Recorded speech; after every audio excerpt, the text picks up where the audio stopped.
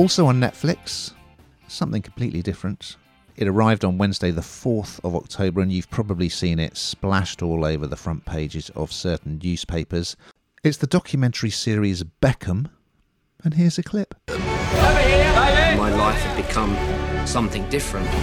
We were worried that he'd lose all what he'd worked for, because football come first, and all of a sudden it wasn't. Okay, David. Big smile. It definitely didn't change me. Well, it changed. There's no doubt about that.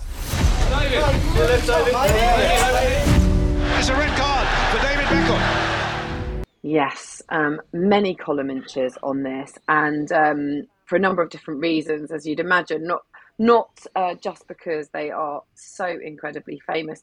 But the question that I have with this is that, so when I first knew this was happening, I don't know why, I didn't register that they were actually involved, that this was their documentary. I kind of thought this was a Netflix take on someone's family, and I couldn't help but wonder whether they were going to do it anyway. And then the Beckhams thought, I'll tell you what, we'll get involved, it's better that way. I mean, I have no foundation for that feeling. I just wondered, because of course this is a quite candid documentary, to be honest with you. It gives a real insight into the early years of the Beckhams.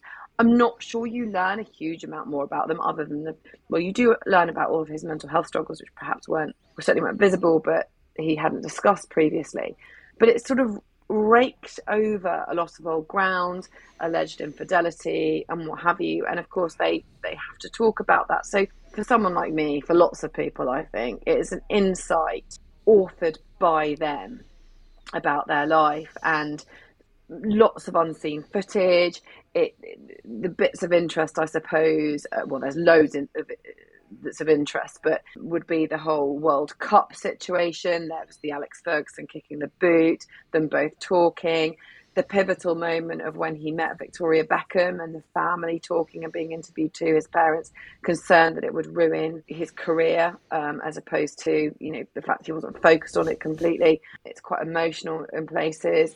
I think Victoria Beckham is kind of a parody of herself these days, and you kind of really never know. And everyone says, oh, she's really funny, but you don't really see her smile. You do get a sense of knowing her here. She's quite quick. She's quite articulate, I think, throughout it, explaining.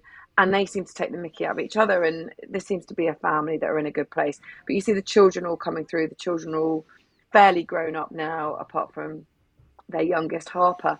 So I think this is really interesting, and definitely one that I enjoyed, and I think we'll make column inches for a few days yet.